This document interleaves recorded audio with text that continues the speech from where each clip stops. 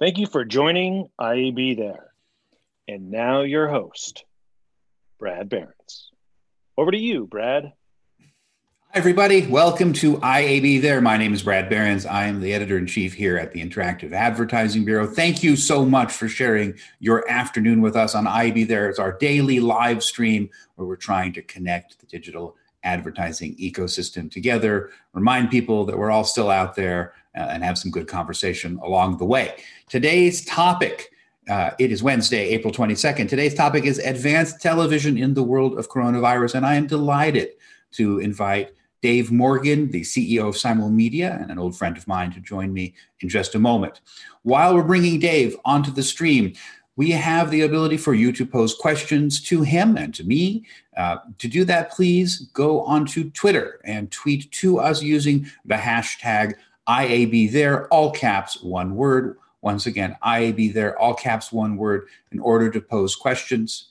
And we'll get to them as soon as we can. Dave is joining us in just a few seconds, and we're going to dig in on his history, on advanced television, on what he's seeing in Simul Media's data as so many things are shifting so quickly and so consistently.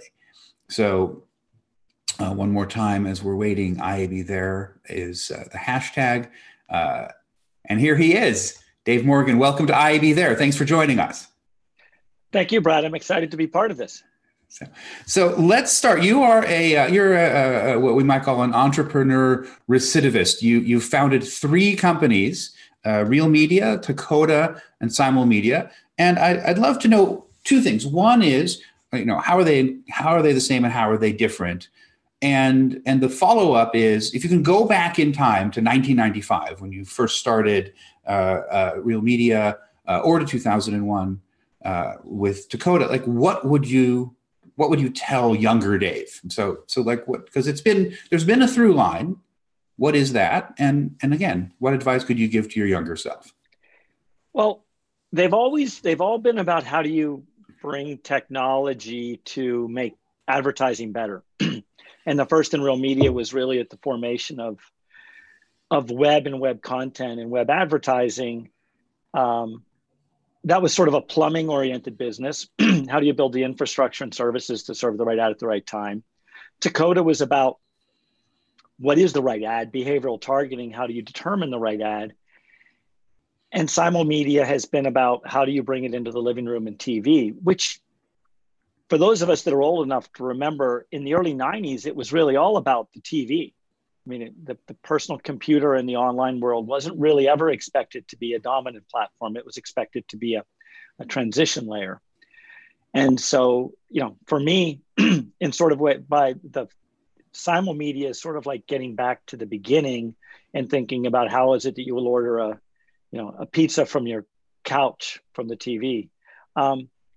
What would I tell the young Dave back in late 94, 95 and starting Real Media when the elevator pitched Brad Burnham in the Dallas Hyatt from the 14th floor to the ground floor? Well, first, I guess I would hope I would have the restraint not to give myself any advice if I could, because I'm not a believer in second guessing, and I certainly am very fortunate with how the last 25 years have treated me. I mean, I met my wife, had my family, met so many amazing friends like you along the way.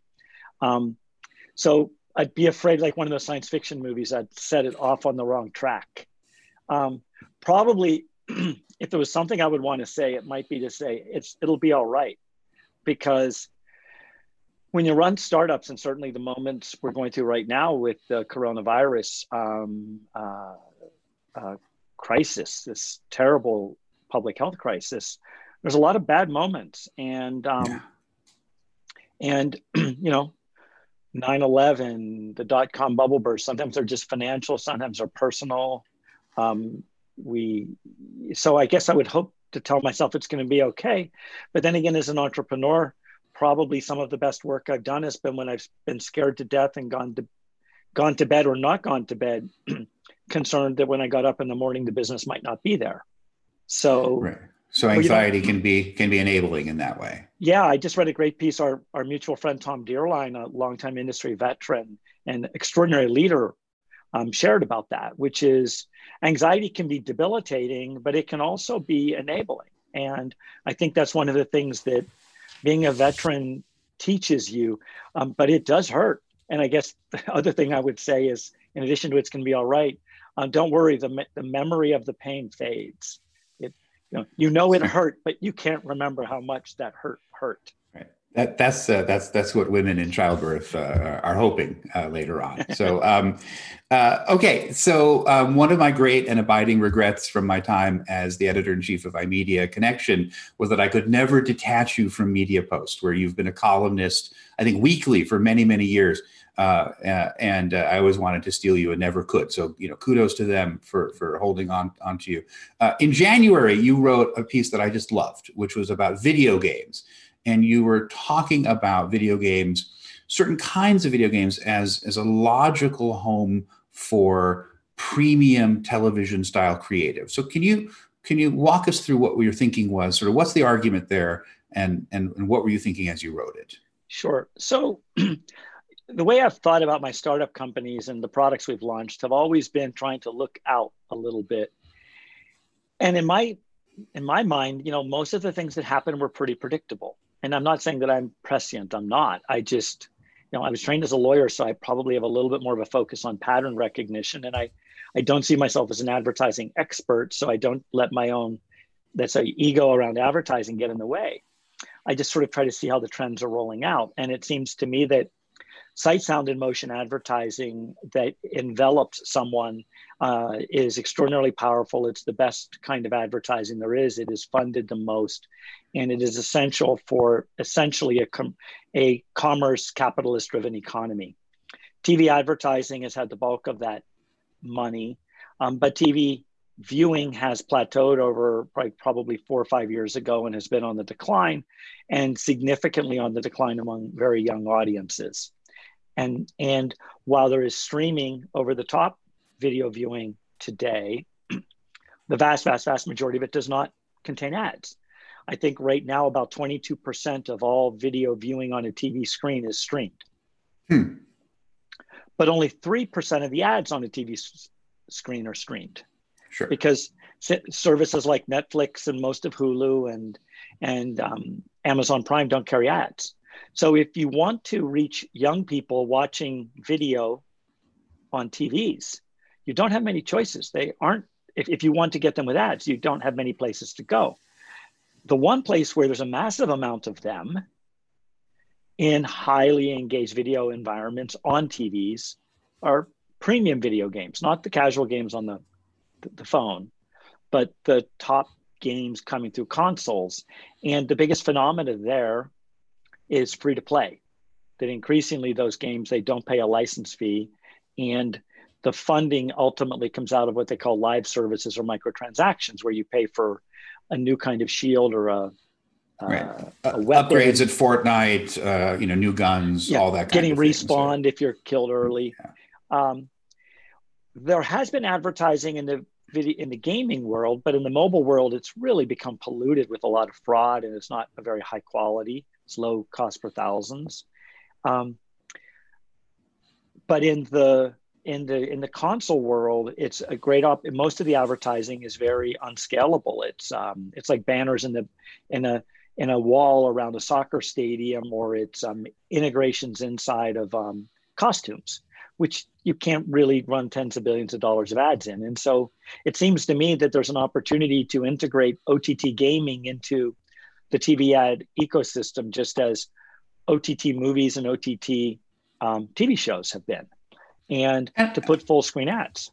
Go ahead. I think you've got a question a sort of interesting question. The insight from your column that I really liked was just this notion of cadence, that I have a 14-year-old gamer here in the house, and if you're dealing with Call of Duty and other first-person shooters or just most of the games that are sort of highly immersive, there are these moments where you can pause, where there's a natural pause, and you can insert a 30-second break into it, where it would actually not be disruptive to the experience. It would be part of a natural pause already. So it's actually even an upgrade over professional sports, where if you're in the stadium watching a college football game and suddenly everything stops for 2 minutes and everybody's looking around, that's somewhat frustrating. Yeah. And you also, the other thing that's really critical is there's already an infrastructure and a currency to give value directly to the gamer. People talk a lot about people's attention and wanting to value it and to give microtransactions. Well, all the games have microtransactions. Many of these companies are generating $1 billion a quarter on microtransactions, but only 2 to 10% of their gamers pay. The other 90 to 98% don't. So if you actually had a way for 10, 20% of those gamers to accept those ads and get some points that they could use for the cosmetics or capabilities or an upgrade, I think it would be a win-win. And I think that you would have a lot of acceptance. And I think the most important thing in that area and is that if we try to push that model forward and do it the way we're doing it in digital advertising today, including on the OTT environments, which is we basically open up a dynamic hole into a user experience and we let a third party coming through an exchange bid 1 penny more 10 milliseconds before and get that ad opportunity and message to that person, it'll be dead on arrival. I think that we have to go back to what we did early in the online world, where we had a very publisher-centric, user-centric focus, a curation of ads. We actually made real determinations on what are the best ads at a high value. We maintain scarcity, and we don't open them up to secondary markets through retrading. In some ways, on the surface, that seems to fly in the face of the simulmedia model, which is, or back in the Dakota days when it was people, not pages, and yet here you seem to be making a case for a higher degree of sort of contextual relevance and awareness. Well, I think it's I mean, I work within the linear TV world, so I guess I've had to find a balance between that, which is a contextual relevance and an audience concentration that's consistent with the advertiser. I think one of the things that exists in the gaming world today is if you think of each of the games more like a TV show, not even a TV network, they tend to have very tightly defined gamer communities that are quite separate from each other, and they're not, there's not this they tend to be very specific, and so I think you can sell them like the audience of a Final Four game, knowing that you actually have a pretty consistent younger male audience in some cases, depending on what it looks like. But I think the most important thing actually in audience-based advertising is that it doesn't mean open advertising that anyone gets to buy an ad, because I think that's one of the things the TV industry has done really well. It's maintained real scarcity and preciousness around its inventory. And I'll tell you, we managed the advertising for Dollar Shave Club, and we were putting some ads on one of the largest TV networks, a large broadcast network, and we got stuck for a week in the approval process in legal, and all of their normal in their policy. And the big question was, who is this company some fly-by-night company that could sell razors directly to consumers? Like, no one in the policy department had ever heard of Dollar Shave Club. And then we had to explain it was actually owned by Unilever. Well, but I actually, hold on, there's something kind of lovely about that, which is, unless I'm misunderstanding, what I'm hearing is that the network was actually concerned about the consumer's welfare and making sure that this was not something shady. 100%. Wow. And that is no different than how a lot of the publisher specific, how the NewYorkTimes.com was built and Weather.com and iVillage. There was a real focus on the advertiser. In fact, you would remember that when Amazon first introduced ads onto the Kindle, Jeff Bezos personally approved every ad. And he did it, I think, for 2 years.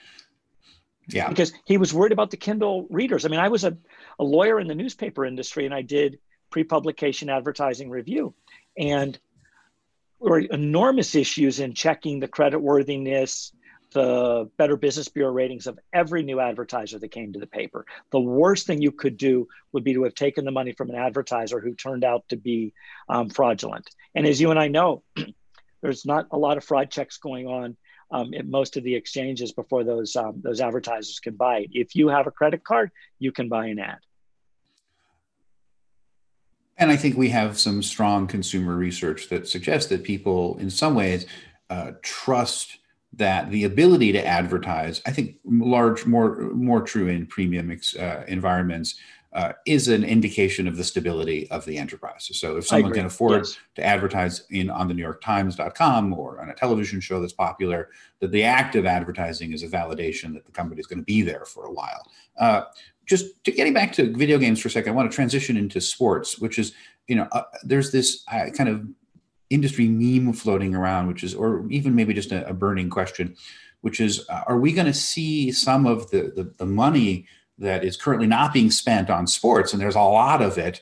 Where's that going to go? Where do you think it's going to go? But specifically, do we think there's any hope for esports? Esports which is building an extraordinary audience and a valuable one.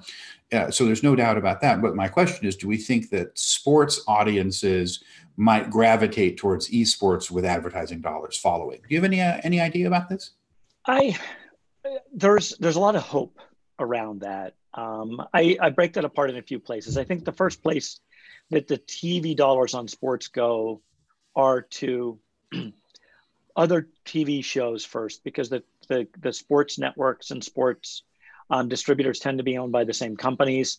So that's where those budgets are. They're looking for specific audiences, and there's a really, really significant replaceable scale in TV that's consistent with what was going to be in these live sports events.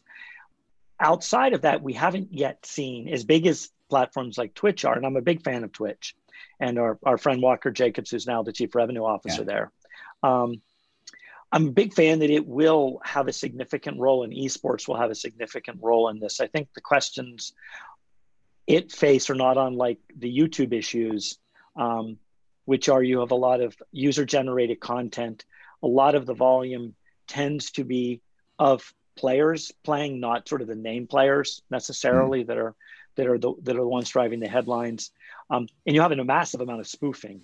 If you break down some, because it's ego based and there's no control on it. So if I really want my Twitch number to go up, it's not hard to find a way to put a bunch of calls on a bunch of AWS servers and have it make it look like it's watching me. So, I think I'm really, and this is one of the things I know that Twitch is doing, and Walker's been getting out in front of, is bringing in Nielsen and Comscore to bring in third-party measurement and things like that. So I think that to the direct question, will esports be at least a somewhat replacement? Yes. Will it be the same? I don't know yet, because I think it's going to take a while till we see the kinds of stars and things in that gaming environment that we've seen in the more conventional sports.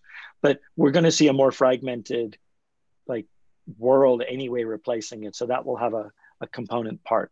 But I think what will be critical for those TV ad dollars will be massive scale sight, sound, and motion environments that they can take over and own, and independent third party, most likely panel-based measurements. I had a spirited debate with my 14-year-old son, who is a gamer, but also an athlete. He rows. And I was asking him if he thought that college sports might find some of the kind of college spirit in a move to esports. Because in addition to professional sports, being gone, and as colleges are moving online, rallying around the flag for the home team, at the football stadium isn't happening right now. He was profoundly skeptical that college sports could move over into esports. So I just didn't know if you wanted to respond to that. I know there's a number of large universities that are sponsoring esports teams, and I know they're seeking NCAA certifications. The NCAA is talking to them. I guess, I'm heartened to know that as a 56-year-old that I actually am not too far out of whack with your 14-year-old who's a gamer, and thinking, I'm not so sure that esports will track like sports. Yeah, it's just the question is, where's all that attention going to go? I'd be more likely to bet on cooking shows and college cooking shows. I think we have this idea because it's a game, we can make it like a sport. But I think there's a lot of activities that people are involved with that you can imagine becoming really big audiences. If you want to look at one of the things that's happening right now in the TV world. I mean, the audiences on what were the Scripps networks that are now part of Discovery. I mean, yeah. HGTV, Food Network, like they're DIY, they're huge. The amount of people that are watching like British baking shows, like right. And also the sort of the tutorial is really the heart of a lot of YouTube right now is, how do I do that? But, Simul Media just sees so much data. And so I'd love to know, like, what are you seeing that's changing? And also, like, how do we do some kind of metric? What's your Rosetta Stone? Because usually you talk about Judge Judy as sort of the show that more people watch than Madison Avenue would necessarily want to recognize. So, like, what are you seeing in terms of changes in the Simul Media data during coronavirus and while we're all at home? Yeah. So as you would expect with people at home a lot more, all media consumption is up and TV is no different. So linear TV, old-fashioned TV, is up about 12 to 15% across the US. And that's significant because that's against more than 4 hours per person per day of 300 million people. So that's a lot of increase. Initially, now here's what's interesting. Initially, it was really heavy on news, and news has been flat to down. I mean, CNN is maintaining up pretty high, but a lot of the other news is down.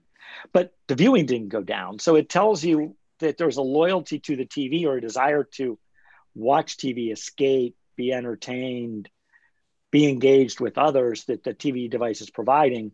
So while news was heavy and is obviously heavier overall year over year, but not nearly as heavy as it was a month ago, reruns, nothing is up more than reruns.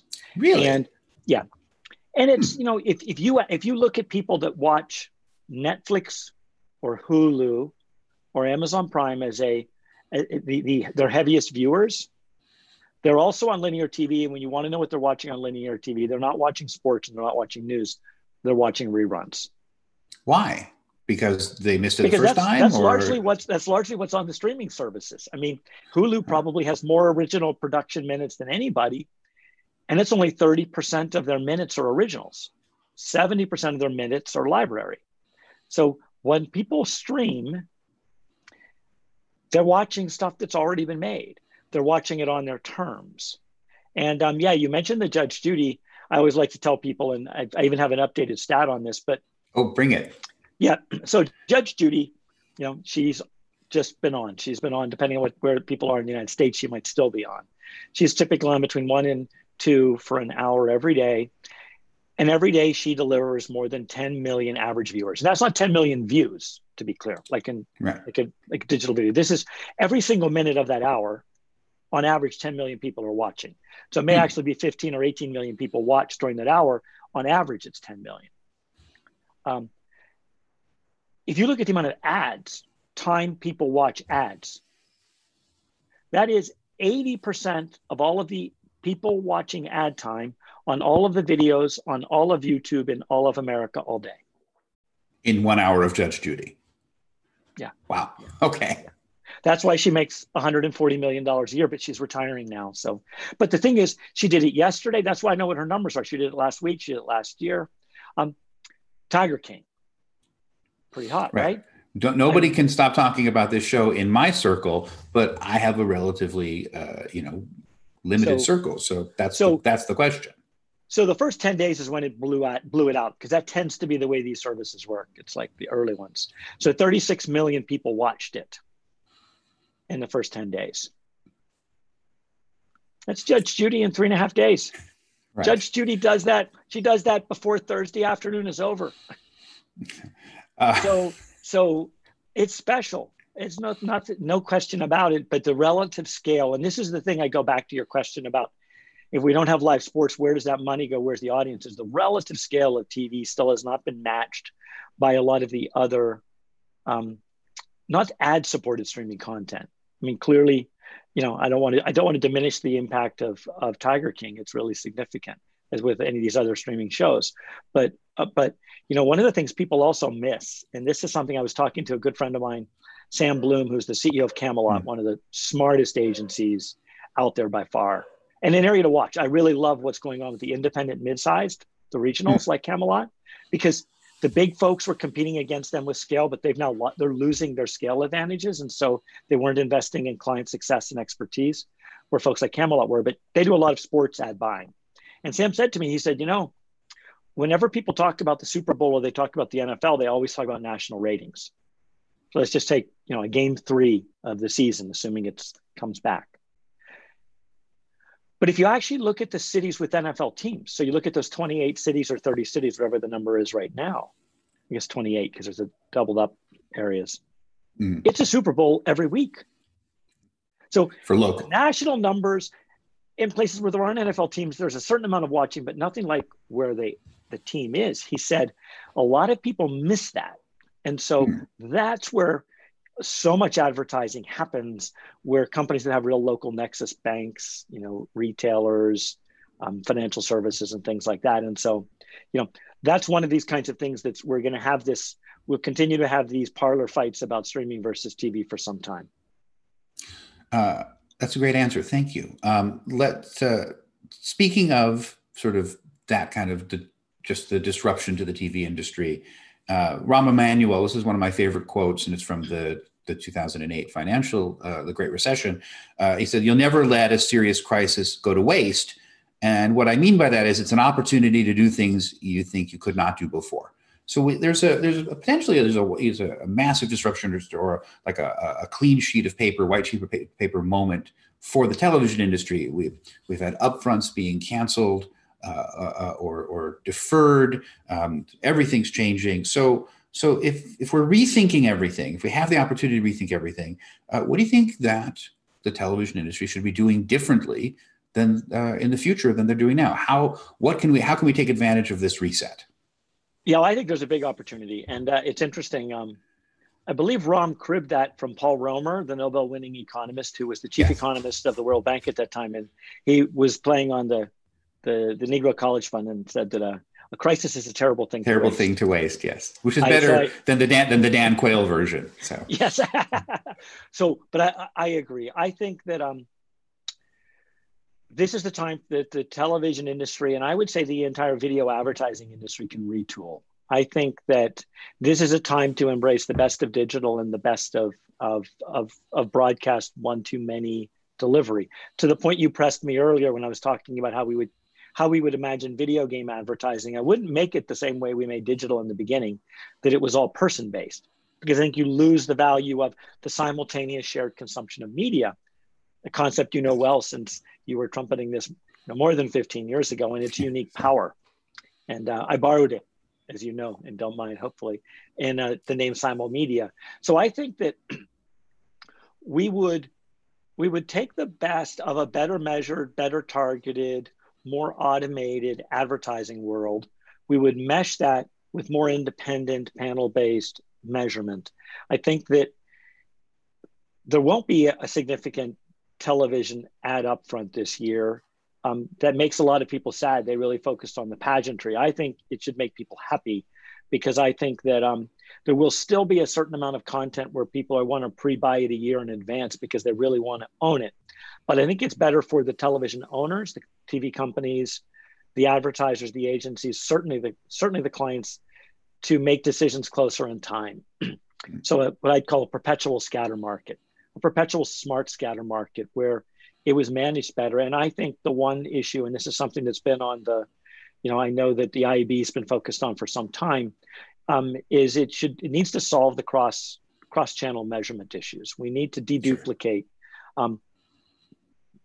audiences reach between TV, between over-the-top digital video, between the major platforms of Google and Facebook and Snap and others. And I think that that's what I hope happens in this crisis. There's enough parts of the business that are stalled right now that you don't have to change the tires going 50 miles an hour. You can change it at 5. And I think one of the reasons that so much has stalled is because the industry got too good at selling sales advertising and not selling brand advertising, and not selling the reasoning for why you should care. And so, if a company like Expedia is taking down $4 of the $5 billion it spends, it's nice for many that was all priced into the cost of goods sold, and so it didn't have to be, rejustified all of the time as a cost center. But it does mean that when the dollar of revenue disappears, the 30 cents that was supporting it in advertising disappears too. And I think that we need to get back to talking to people as to why they should care. I mean, I think Henry Ford is a great quote, said that stopping your advertising to save money is like stopping your watch to save time. I love that one. And I think that's how advertisers should be thinking. And that's what we need to get back to from during this crisis and coming out of this crisis. We have a question, and it's a question from our mutual friend, Peter Haran, who just posted. He said, the U.S. ad market tracker for Q1 showed all ad spending was down at the end of the quarter, but TV even more than digital. Do you, Dave, expect this to continue? What do you expect by the end of Q2? I think, there was a significant change out in TV in the last 3 weeks of March. And so audiences were down going into the quarter on year-over-year basis. And Q1's typically down. And then it dropped a lot more off. And Q2 was down quite a bit. I think we're probably going to see a Q3 that is as soft as the Q2 was. So I would expect more of the same. I don't see any specific things that are going to come back and suddenly change that. I think that we will see a return in the fourth quarter, mostly because the audience volume is there. And so what's fundamentally going to happen is a resetting of price. And it won't be that hard because most of the TV companies were expecting a 15% loss of audience this year. So they'd already were planning to increase their prices 15 to 20%. So if they have the same audience they had last year or more, they can now reduce their prices 15 or 20% or more from what they were going to have and still recover most of it. But to the point you asked earlier about the sports, it's all going to be moved around, and those budgets are going to be decoupled from large agency upfronts, and they're going to go client by client, and it could be chaotic. And so, Peter, as much as I'm telling you, I'm talking like I actually know what's going to happen, it could be a mess. I think all we can know is that there's still going to be a lot of people watching TV throughout the year. And so it's not going to roll out in a predictable fashion such that it always has. It will not be as neat as one of Jeff Ramsey's eMarketer reports will make it look like. And we also have a bunch of other things that are going to be changing the scenario. So we have Peacock launching, we have HBO Max launching. So just there are going to be more well-funded new players trying to aggregate audience. Yeah, but I mean, HBO Max doesn't have ads, so that won't have any impact in the ad business. And Peacock is going to go slow because it doesn't have the Olympics as a big launching pad. And let's also not forget, these services talk about subscribers. They don't talk about viewing minutes. I had a really good talk with Randy Freer, a friend of mine who was at that point still running Hulu. We were both on the way to CES, and we saw each other in the airport. And I said, well, what do you think about all this move of people building ad-supported streaming services? I said, they're coming into your world. You guys have perfected. And he said, yeah. He said, but everyone forgets that in the streaming world, everyone's been focused on subscribers. But in the advertising supported world, it's audiences and viewership. Correct. Judge Judy kinds of stuff. And that's hard. So those companies will not just have to launch to get someone to download their app. They're going to have to be doing tune-in promotion every single day. And you have to remember the television companies between direct inventory allocation and pure cash allocation put 22 to 25, 28% of their business, of their revenue and inventory units are spent every single day to drive viewership, to maintain people are watching the ads, to create volume around the ads they sell. Yeah, that'll be different for the streaming services indeed. So we're at time, but I have the sort of traditional question that I love to ask people which is, what are you doing to stay connected, to stay optimistic? I know that I think your mom is in Pennsylvania. You're in the Catskills right now. Yes. What are you doing every day to connect and to stay sane? Well, fortunately, we have fiber up here now, so I actually I'm pretty connected because there's not a lot of mobile coverage where we are in the Catskills right now. But I'm used to talking to my mother almost every other day between meetings and between the subway and the office, so I have to find a new time to call her. I have the wonderful advantage, this silver lining inside this terrible crisis that so many of us have discovered, which is I'm spending an enormous amount of time with my teenage daughters and my wife.